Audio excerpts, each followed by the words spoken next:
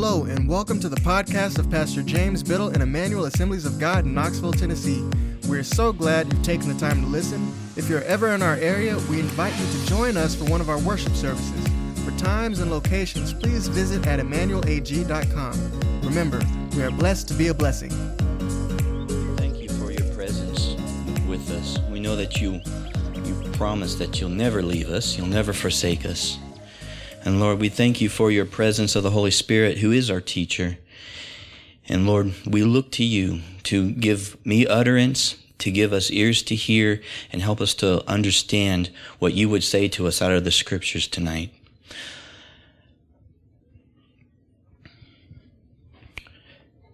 Thank you for your ministry. Thank you for looking out for us, for guarding our minds from error and keeping us focused on the path. Thank you for doing these things for us. In Jesus' name I pray. Amen. Pull forward here. There's a little air conditioner blowing right there, which kind of feels good, but might not feel good after a while. For most of this year, in my personal time of study, God's been just kind of showing me some very practical things about ministering the power of the Holy Spirit. And it's been really good. It's kind of like the practical side. And I'm hoping that eventually I'll get to share more and more of those things. Honestly, they do kind of leak out sometimes when I get to share other things. We kind of always end up getting somewhere because, what's on your heart kind of ends up coming bubbling out of your mouth anyway. But I want to be able to share some of those, hopefully, if the Lord will allow. But tonight, I have something prepared that I feel like is kind of a prerequisite that I just need to speak it out there before I can go on and say some of the other things. Kind of like, if you're going to take an advanced writing class, they want to know that you're proficient in the language you're writing in, in English or something. And for me, what I want to share tonight is absolutely foundational in how I've approached the Word and how God has shown me. And so I just want to take some time to develop this. And what I want to talk about is the relationship of the Word of God with signs and wonders and miracles. Okay, because I really believe, I've heard different people talk about, just kind of seeing anticipation or even having dreams about this church really just becoming a powerhouse of the power of God with signs and wonders. And so I believe we're going there, but we want to go there in a way that God has laid out for us. And that's what I just wanted to kind of share some of the things that have been on my heart tonight about that. Now, the first verse is I don't think I wrote it on my notes, but Jared probably has it, is Mark 12:24. And Jesus is speaking to the Sadducees, and I remember Michael actually taught on this because we're done with Mark, right? But I'll tell you some of the things James said last Wednesday on Mark. I actually want to pick up right there. We're not going to go back through Mark, I promise, but there's some good things in Mark that I would like to just kind of, honestly, just kind of jump on where he was and just kind of keep on going. Jesus said to them, now he's arguing with the Sadducees, if you remember, that's the one Michael taught on, and they had a question about marriage and the resurrection. And Jesus said to them, is this not the reason that you are wrong? Because you know neither the scriptures nor the power of God. See, we need the scriptures and we need the power of God. They are related to each other. We can't have just the scriptures and no power. What kind of gospel is that? But we just can't have power without being established in the scriptures, because the scriptures are, the gospel is the power of God. And so, just kind of going back real quick to where James was, he left us in the very end of Mark 16, verses 19 through 20. And he said, the scripture says, so then the Lord Jesus, after he had spoken to them, was taken up into heaven and sat down at the right hand of God. And they went out and preached everywhere while the Lord worked with them and confirmed the message by accompanying signs. And if you remember last week he preached, he said, we need to proclaim Jesus. He said, a lot of times people are not seeing the signs that they would like to see because they're not proclaiming Jesus. And if we are to proclaim Jesus, the signs follow. And I think it's also interesting that the signs confirm the message, not the messenger. Romans 1:16 says, "For I am not ashamed of the gospel, for it is the power of God for salvation to everyone who believes." There's a missionary named T.L. Osborne, and I've not sourced this, I've only heard this story, but it's such a good story I want to share it. He was in a conference, and everybody was praying to God, "God, send the power, send down the power, Lord, we need the power."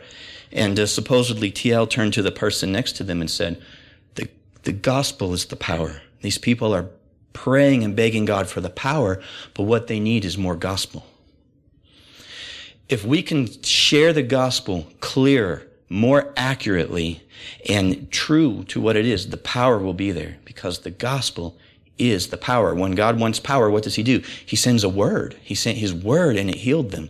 That's how God's power is delivered. That's what he does. How did he create the world? He spoke a word. He spoke a word. So many things he spoke about. We just came through the resurrection. I think we've been in the resurrection since Easter, because we kicked it off at Easter, and then it was in Mark forever. But I mean, all those prophecies, those words that God said, he spoke a thing, and then brought it to pass. God releases his power by his words. And the signs confirm the message, not necessarily the messenger. If a person has developed their faith in an area and can produce signs in an area, that does not necessarily mean that the totality of their life. You may be able to go to somebody and they can get you healed, but that doesn't necessarily mean that you need to look at them for, advice in raising children or something like that. Does not mean, it's not a confirmation of the messenger, it's a confirmation of the message. So that's important to keep. The other thing that's interesting is this, let's go back just a couple verses to Mark 16, verses 16 and 17.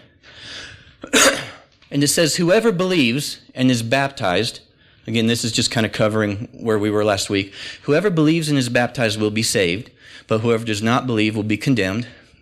And these signs will accompany those who believe. In my name they will cast out demons." So it says, whoever believes and is baptized will be saved, and these signs will accompany those who believe. Okay? These signs, I think the other translations, like the King James says, these signs follow those who believe. I think a lot of believers are following signs, and it's supposed to be the other way around. Signs are supposed to be following the believers. As believers, we're supposed to be led by the Word and the Spirit, not necessarily the signs. Do you remember the faith that caused Jesus to marvel? The centurion came to him, and he had a servant who was sick, and Jesus said, "I'll come and heal him." And he said, "What? No, Lord, don't come under my house. To my house. I'm not worthy to have you come under my roof, but speak the word only." And Jesus, it says, it marveled. How would you like to have faith that makes Jesus stop and say, "Whoa, I have not seen faith like this"? He said, "What? But speak the word only, and my servant will be healed." The highest faith there was to take Jesus at his word. The man didn't need a sign. He needed the word. And he believed the word, and the servant was healed. Do you remember what Jesus said to Thomas? "Have you believed because you've seen me? Blessed are those who have not seen and have yet believed." Right? We're blessed when we take Jesus at his word. Now, I just want to clarify here, though, I'm not talking about a powerless gospel where we just, say, I have the word and it's true, I'm positionally righteous, and there's no life, there's no power. No, that's not the case. But to be rooted in the word and to be established in the word allows us to negotiate this world of signs and wonders and keep ourselves on track. Signs are given to confirm the word. They're given to capture people's attention. But actually, it takes the preaching of the word to bring somebody to salvation. In Acts chapter 3 and 4, there was when Peter healed the beggar at the gate. And the man was excited. He was walking. He was jumping. He was 40 years old. He'd never walked. He was praising God. He ran into the place where the church was meeting. And everybody looked, and the Bible says they were filled with wonder and amazement at what had happened, because the man was 40 years old. But nobody was saved until Peter stood up and preached the word, and then 5,000 were added to their number that day. So it takes the word of God to go into a heart and cause a new birth. It's the word of God that is the foundation for everything we do as Christians. I don't know if you guys know ever seen the Sid Roth. It's supernatural. Anybody watch that besides me? Yeah, I like it. It's fun. And I mean, they have everything on here. I mean, people who have dreams, people who play instruments and claim that people get healed. I mean, all kinds of, it runs the whole spectrum, And I'm not saying I would, just run headlong into all that he has on there, but so many people claim to have like visitations of angels or Jesus appeared to them. But the ones to me that are the most powerful are the ones who then can stand there and say, this is what the Lord showed me. And they open up the Bible and they go and they say, boom, boom, boom, because God plants the word. He establishes them in the word, not just an experience. Because an experience is good, but eventually experiences will fade. The word of God doesn't fade. Right? Jesus said, heaven and earth will pass away, but my words will never pass away. So, what would be the danger of following signs and wonders? I mean, because there's power, you see it. Should we run to this should we run? The thing is this, if we go to Matthew 24:24, Jesus actually warned us of false Christs and false prophets. Matthew 24:24, for false Christs and false prophets will arise and perform great signs and wonders, so as to lead astray, if possible, the elect. If you're a Christian, that's you. You're the elect. And their intention is to lead away Christians. Paul warned in 2 Thessalonians chapter 2 that the coming of the lawless one, that's another name for the Antichrist, is by the activity of Satan with all power and false signs and wonders. So it'd be very dangerous to just follow signs and wonders without discerning them by the word. What would be a false sign? One night after church, it was kind of getting late, and we were kind of hungry, so we were going to Taco Bell. We drove down Merchants Road, and there was a sign that said, open. And when we got there, got the kids out, got everything, go up to the door, grab the door. It was not open. Drive-through was open. I was like, that's a false sign right there. It promised something and it couldn't deliver. I couldn't get my tacos. I'm not going to eat tacos in the car with a 2-year-old, A false sign. Or if you're driving down the expressway and it says, Nashville left lane, and Nashville is really in the right lane. A false sign will lead you and take you somewhere you don't want to go. That's the danger of following signs.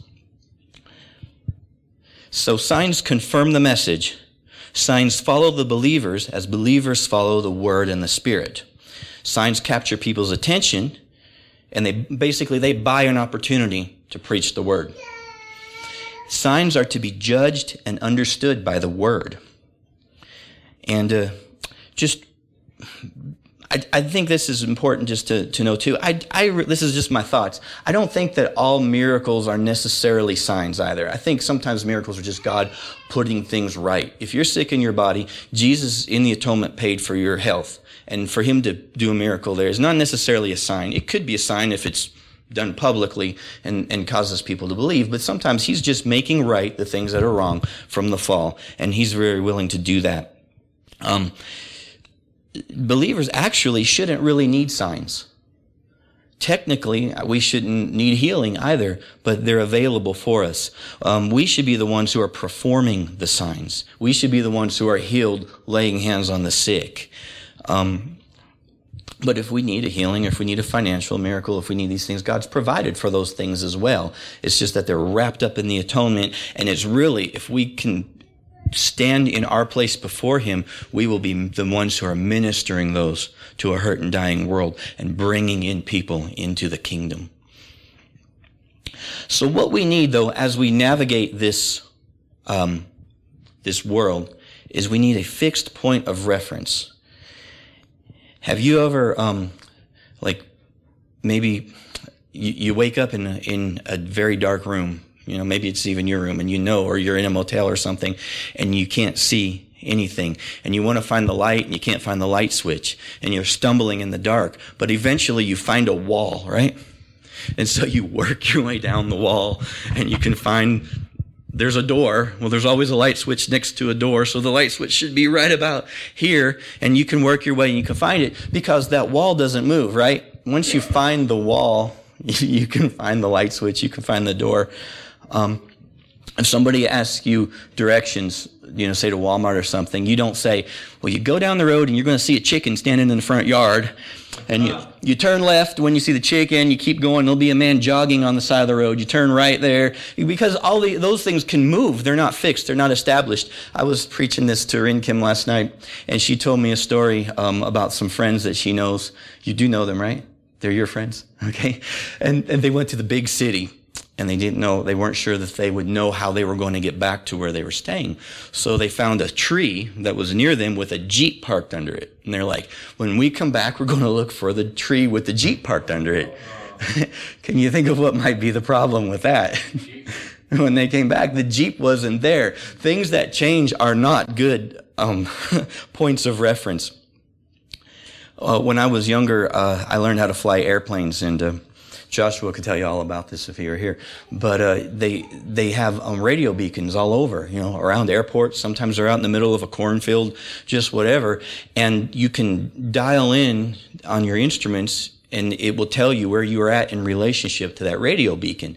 And it's very useful for finding airports when you're flying in clouds and you can't see out the window. And you can even do instrument landings. The big airplanes they'll fly and land by instruments because they know where they're at with reference to those radios. Now, it's not the runway itself, but you can find the runway with respect to that radio beacon. But it's real important that they actually put those things on the ground somewhere. Because if they put it on a flatbed truck and just drove around Knoxville, it would not be an established point of reference. And I want to say this, God's Word is our fixed point of reference. Psalm 119:89 says, "Forever, O Lord, your word is firmly fixed in the heavens." In the New American Standard and King James Version, it says, "Forever, O Lord, your word is settled in heaven." God's word is not going to change. In fact, God's word, if you think about it, I think in our thinking, in our culture, the heavens are up there and they're wispy. And down here is things that are solid. But it's not the case. Heaven is actually the parent. Heaven was first. The Word of God was first. And then came this material creation. So as far as something foundational, the heavens, where the Word of God is firmly fixed and established, is the thing that's immovable. This world will pass away. The Bible says in Hebrews it's being rolled up. It'll be rolled up like a garment and remade. But the heaven, the Word of God, actually, there'll be a new heavens too, but the Word of God will not change. And so the Word of God is our fixed point of reference. 2 Corinthians 4:18 says, make sure I gave you the right verse because I think I wrote something else down. 2 Corinthians, if there is a 2 Corinthians 4:18, I have a typo in my notes. Do you have that one or no? Is there a 2 Corinthians 4:18? Okay, there it is. Yes, that's it. As we look not to the things that are seen, but to the things that are unseen. For the things that are seen are transient. The New American Standard says things that are seen are temporal, but things that are unseen are eternal. Transient means only lasting a short time, impermanent. So basically, if you can see it with your eyes, it's temporary. But the things that are unseen are eternal. How do we know about the things that are unseen? How do we know about salvation? Heaven, the Holy Spirit, angels. How do we know about our own human spirit? We don't know that through our senses. We don't know that through our eyes. I'm not saying that nobody's ever seen a vision, but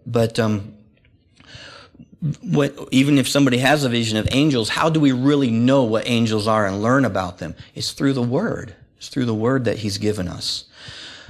One of the dangers, I think, is to navigate this life, this natural life, by our physical senses or by our emotions or even by our experiences. But as good as servants as our physical senses are, they can be lying to you. Another airplane example. I have the lowest rating there is, just a private pilot, and I've not flown for years. But in order to get my license, we had to demonstrate that if we ever accidentally flew into a cloud where we couldn't see the ground, we could use nothing but the instruments and turn the airplane around 180 degrees. So you're flying happily along, and your instructor all of a sudden puts a hood, they call it a hood, on your head, and it blocks your vision, and all you can see is your instrument panel. He says, okay, you just flew into a cloud. Now, turn around 180 degrees and get out of it. And you have to demonstrate that you can do that without losing control. And once you get that hood on and you lose your horizon, your inner ear, and all that, you kind of feel like you're flying like this, And if you start correcting that, you're going to end up just going more and more into a spiral. And that's the thing that happens. That's why you have to demonstrate that you can look at the instruments and believe what they're telling you. Because the things you're feeling with your senses could be lying to you.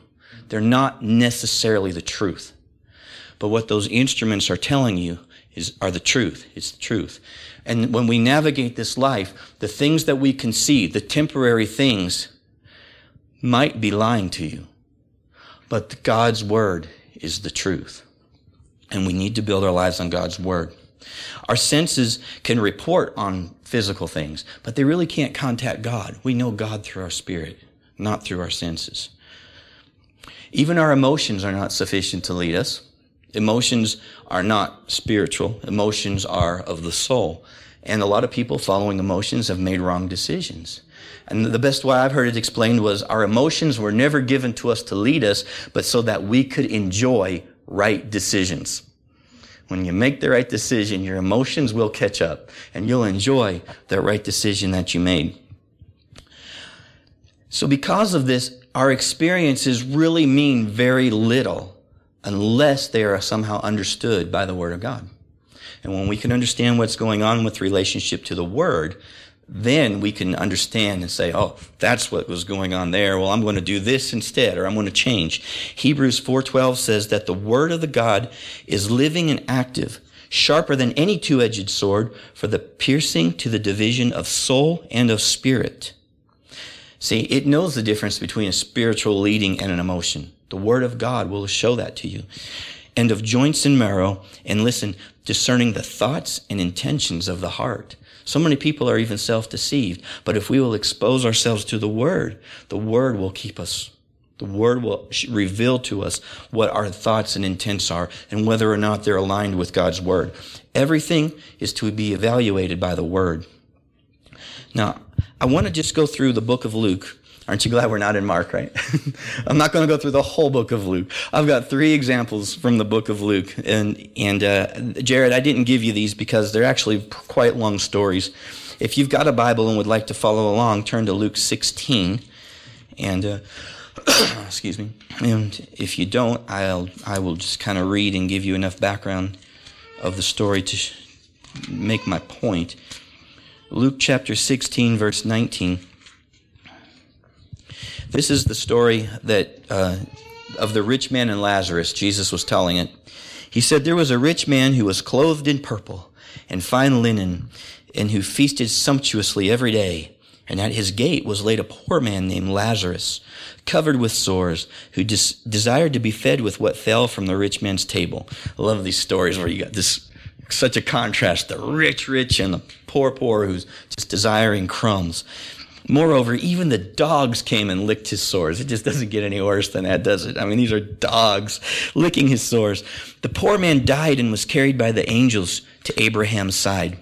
The rich man also died and was buried.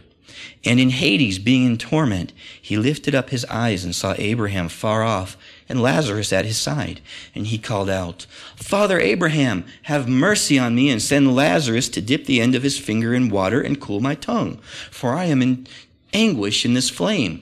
It's funny because I don't think death even changes people. This guy is still just pushy. Father Abraham, tell Lazarus to come and help me. It's like death didn't even change him. But Abraham said, Child, remember that you in your lifetime received your good things, and Lazarus in like manner bad things. But now he is comforted here, and you are in anguish. And besides all this, between us and you a great chasm has been fixed, in order that those who would pass from here to you may not be able, and none may cross from there to us. And he said, Then I beg you, Father, to send him to my father's house, for I have 5 brothers, so that he may warn them, lest they also come into this place of torment. But Abraham said, They have Moses and the prophets. Let them hear them. What did he just say? He said they have the Word of God. They have the Scriptures. Let them hear them. And he said, No, Father Abraham, but if someone goes to them from the dead, they'll repent. He said to them, if they don't hear Moses and the prophets, neither will they be convinced if someone should rise from the dead. Jesus is putting the word of God above a supernatural experience of somebody coming back from the dead. That's where Jesus places the word. The word is more solid than a vision of a loved one coming back from the dead or a loved one servant. I'm sorry? They wouldn't believe his resurrection either. That's right. Yeah. They wouldn't believe, but you'll like the next one. It's good. But see, God has ordained that people are saved by the preaching of the word. How can they believe unless somebody preaches? How can they preach unless somebody sends them, right? The preaching of the word goes into a heart and produces new life. It's the word. It's the word received. Peter says, humbly receive the word implanted that is able to save your souls. The word of God is what causes a miracle of new birth. The word of God is what causes all the miracles ultimately. Experiences can encourage us, and make no mistake about it, we will have experiences. Absolutely. I'm not saying we're not going to, but our experiences will be firmly rooted in the truth of the gospel. Okay. The next one, if you flip over to Luke 24, look, we're going from Luke 16 to 24. Just in the single flip right there. We're not going to be here for a year and a half. Okay. Luke 24, and I'm going to start at verse 13. This used to be one of my favorite passages. This is after the resurrection, Carrie, and they're on their road to Emmaus, 2 disciples, not any of the 12, but they were on their way. It says, that very day, 2 of them were going to a village named Emmaus, about 7 miles from Jerusalem. They were talking with each other about all these things that had happened. Now, that's the death, the resurrection, the women seeing at the tomb saying that they saw angels. All of these things were going on. While they were talking and discussing together, Jesus himself drew near and went with them. But their eyes were kept from recognizing him. Now, isn't that interesting? Jesus himself appears and he's walking with them on the road, but on purpose, Jesus keeps them from recognizing him. Why? Let's go on. I'll come back to it. He said to them, what is this conversation that you are holding with each other as you walk? And they stood still, looking sad. Then one of them, named Cleopas, answered him, are you the only visitor to Jerusalem who doesn't know the things that have happened here in these days? And he said to them, what things? And they said to him, concerning Jesus of Nazareth, a man who was a prophet, mighty in deed and word before God and all the people, and how our chief priests and rulers delivered him up to be condemned to death and crucified him. But we had hoped that he was the one to redeem Israel. Yes, and besides all this, it's now the 3rd day since these things happened. Moreover, some women of our company amazed us. They were at the tomb early in the morning, and when they did not find his body, they came back saying that they had seen a vision of angels who said that he was alive. Some of those who were with us went to the tomb and found it just as the women said, but him they did not see. And he said to them, O foolish ones and slow of heart to believe all that the prophets have spoken. He's saying you guys should believe, not just because of the women's testimony, because you need to believe what the prophets have said. You need to believe the scriptures. Was it not necessary that Christ should suffer these things and enter into his glory? And beginning with Moses and all the prophets, he interpreted to them in all the scriptures the things concerning himself. He actually prevented them from seeing his manifested, resurrected body so that he could direct them to the scriptures. Why? Because if they ran back and said, we saw Jesus, he was walking on the road with us. He said, look at my hands, look at my feet. We touched his side. They'd run back and they would be about as believed as the women were. They'd be like, whoa, interesting. And you know what? The next morning when they woke up, they'd be like, was that a dream? Did I really see him? But no, he gave them something solid to build their lives on. He went through Moses, the prophets, all the scriptures. Wouldn't you have loved to have been on that road when Jesus was going through the scriptures, teaching about himself? I think that would have been awesome to have been there. So they drew near the village where they were going, and he acted as if he were going farther. Stay with us. They urged him strongly, saying, stay with us, for it's toward evening and the day is far spent. So he went in to stay with them. basically he was at the table with them. Then he took the bread, he blessed it, he broke it, and he gave them to eat. And verse 31, their eyes were opened and they recognized him, and he vanished from their sight. And listen to what they said. Didn't our hearts burn within us while he talked to us on the road, while he opened to us the scriptures? The scriptures has the power to convince you of the resurrection. They were convinced. Their hearts were burning. They were hearing what he was saying. And then he revealed himself. But their faith was rooted not on an experience, but on the Word of God. And that's what we're going to do. When we have supernatural things happen, when we have signs and wonders and miracles, we will be rooted in the Word of God. Okay, last one in Luke. It's just a continuation. Drop down to verse 36. Basically, these guys run all the way back to Jerusalem, 7 miles, and they go into the room where all the disciples were together. And they were talking about these things. And Jesus himself stood among them, and he said to them, "Peace to you." But they were startled and frightened and thought that they saw a spirit. They think they are seeing a ghost. And he said to them, "Why are you troubled? And why do doubts arise in your heart?" Look, can seeing a vision make the doubt go out of your heart? No, the Word of God. Faith comes how? By hearing, and hearing by the Word of God. It's the Word of God that causes doubt to go out of your heart, not an experience. He says, why do doubts arise in your heart? See my hands and my feet? It's I myself. Touch me and see. For the Spirit doesn't have flesh and bones like you see I have. And when he had said this, he showed them his hands and his feet. And while they still disbelieved for joy and were marveling, he said to them, "Have you anything here to eat?" And see, he's trying to show them, he's trying to convince them, and they're happy, but they're disbelieving. He took food and he ate it before them. And he said, "These are the words that I spoke to you while I was still with you, that everything written about me in the law of Moses and the prophets and the Psalms must be fulfilled." Then he opened their minds to understand the scriptures. 2 Timothy 3:16 says, "All scripture is breathed out by God, and profitable for teaching, for reproof, for correction, and for training in righteousness." Isaiah 55:10 and 11, "For as the rain and the snow come down from heaven, and do not return there, but water the earth, making it bring forth and sprout, giving seed to the sower and bread to the eater, so shall my word be that goes out from my mouth. It shall not return to me empty, but it shall accomplish that which I purpose, and succeed in the thing for which I sent it." Jesus said, "My words are spirit, and they are life." The Word of God, and when I say the Word of God, I mean properly understood, taught by the Spirit of God, not just an intellectual thing.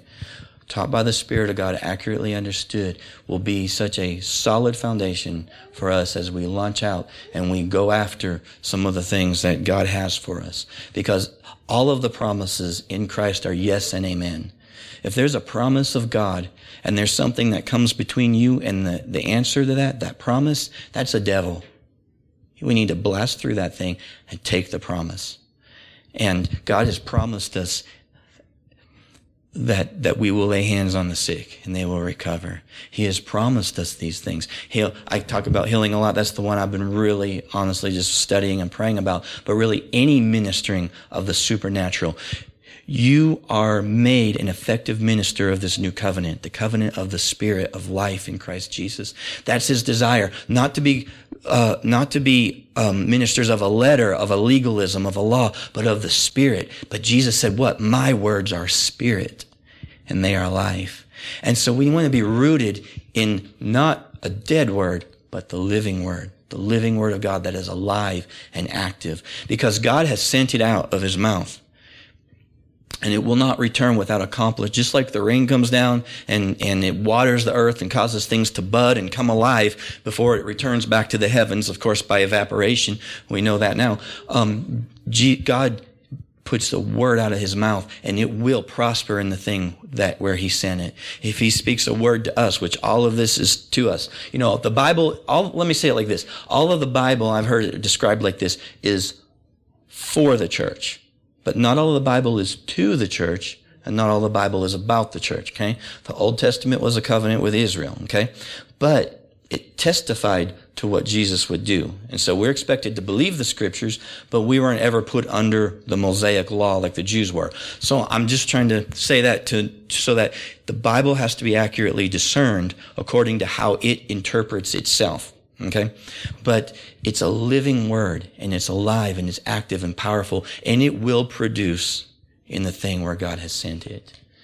And that's why I feel that is just so foundational, because as we go out and we see different kinds of things, there are a lot of opportunities for manifestations, for things that we don't always understand. And you know what? A lot of times, you know, we're all spirits. We have a lot of spirits in this room right now. We have the Holy Spirit. We have angels. We have our human spirits. We have, you know, there are possibly, I would like to think there are not, but there are possibly demon spirits who are interested in what's going on, would like to thwart the word of God. There's a lot of things going on. And when we start operating in the supernatural, sometimes there's resistance. Sometimes there's reaction in the flesh. There's different things. And how do we discern that? Do we just forbid everything? No, we can't do that. We need to minister by the Spirit, but we need to discern everything by the word. And some things is just to our own benefit to ignore. And stay with the word and keep pressing forward and don't get sidetracked. And so I just felt like it was important to establish this because as we go on, I'll just tell you, there's so many cool things that I think sometimes we've had almost a you know, I guess for me, a misunderstanding maybe of how to operate in some of these things. And that's what the Lord's been showing me. It's been really, really pretty exciting. Do you remember when the 70 were sent out and Jesus told them to heal the sick, raise the dead, cleanse the lepers, cast out demons? And then they came back to him with joy and they were excited. This is in Luke 10:19, I think, somewhere around there. And they said, Lord, even the demons are subject to us in your name. And they were excited. They were actually surprised. Okay? Think about that. They did not have what you think you need to have to cast out a demon. Because they were surprised. I mean, I thought, you know, you had to be built up in faith and just ready. And then when you encountered it, boom. They saw Jesus do this. He told them to go do it. When they were obeying him, they came up against a demon and they tried it. They said, probably they did just exactly what Jesus said. Come out in Jesus' name. And it listened, and they were surprised. They didn't have this great faith that we think we need to have. Sometimes that great faith that we try to attain to is a building up ourselves. But a real faith is a settling down. You have this authority. You have the name of Jesus. You have the Spirit of God. It's the Spirit of God that works in you. It's the name of Jesus and faith in the name of Jesus. It's not always a strong. It's a settling down and saying, no, you're going to come out in Jesus' name and you're going to be healed in Jesus' name because Jesus said so. It's a settling down sometimes. And I mean, there's excitement and there is stirring ourselves up in worship and it's all good. It's good. But sometimes we can get so stirred up in the natural, we don't know how built up we are in the Spirit. And then it's the Spirit that does the work. And so we want to, you know, and if we need to do that to, you know, if we need to sing 14 songs to feel like we've contacted heaven and get to God, that's fine. God will do that. But if we will learn what the Word says and learn how to walk in that, we can be I believe we can be at a point where we can just minister to that wherever it's needed. Like, cause, you know why? Because Jesus did. Jesus did. You know, picture him, close your eyes and picture Jesus walking down one of these dusty villages. You know, there's chickens running and goats and kids running and all these people following him and it's dusty and it's dirty and some demon-possessed person comes up and falls at his feet and says, Lord, help me. I mean, do you hear the choir singing in the background? There's Hillsong there. or whoever they are now. Hillsong is who I used to listen to a lot. I don't know all the new names, but he could do it because he could meet the need where the need was. And that's what he did. He came into our mess and met the need right where the need was. And I believe that God would like to raise up a people who will be like him and be able to do that. And we're not going to always have, I got to pray for somebody, just in a grocery store. James talks about doing that all the time. And it's like, I was challenged because I believe this. I saw her and I was like, God, I think I need to pray for her. But then I checked out and I left, and I was like, I'm standing there by my van, and it's like, if you don't go pray now, when are you going to start doing this? So I was like, okay. So I walked back into Ingalls, and this woman was just walking with a limp, and you could tell she didn't really want the limp, and I just offered to pray for her, and she's like, okay. And I'd like to tell you I saw an instant thing. I really believe she was healed because she started crying. I mean, I believe that she was touched by God, and I didn't see it instantly. I only had a couple of minutes there, but I do believe that God touched her and, at least accelerated the healing or something. But I mean, I think that's what he wants us to do. I think we can do that. I think we can take this. It's not just taking smiles and handshakes and whatever. It's taking the very power of God out to where the people live. You are the temple of the Holy Spirit. Okay? He doesn't live in temples made with hands. He lives in you. A temple is a holy place where there's the place, where there's the earthly place where the priests are, and the heavenly place where God, a God, if it's just a pagan temple, where, supposedly intermingle. Well, God's temple was a holy place where heaven, the presence of God dwelled among the people. Okay? Well, you are the temple of God. When people come in contact with you, they come in contact with God. If they can get to you, they can get healed. If they can get to you, they can get saved, because you are Jesus' body in this world. And I'm excited about it. I'm excited about what God's been showing me.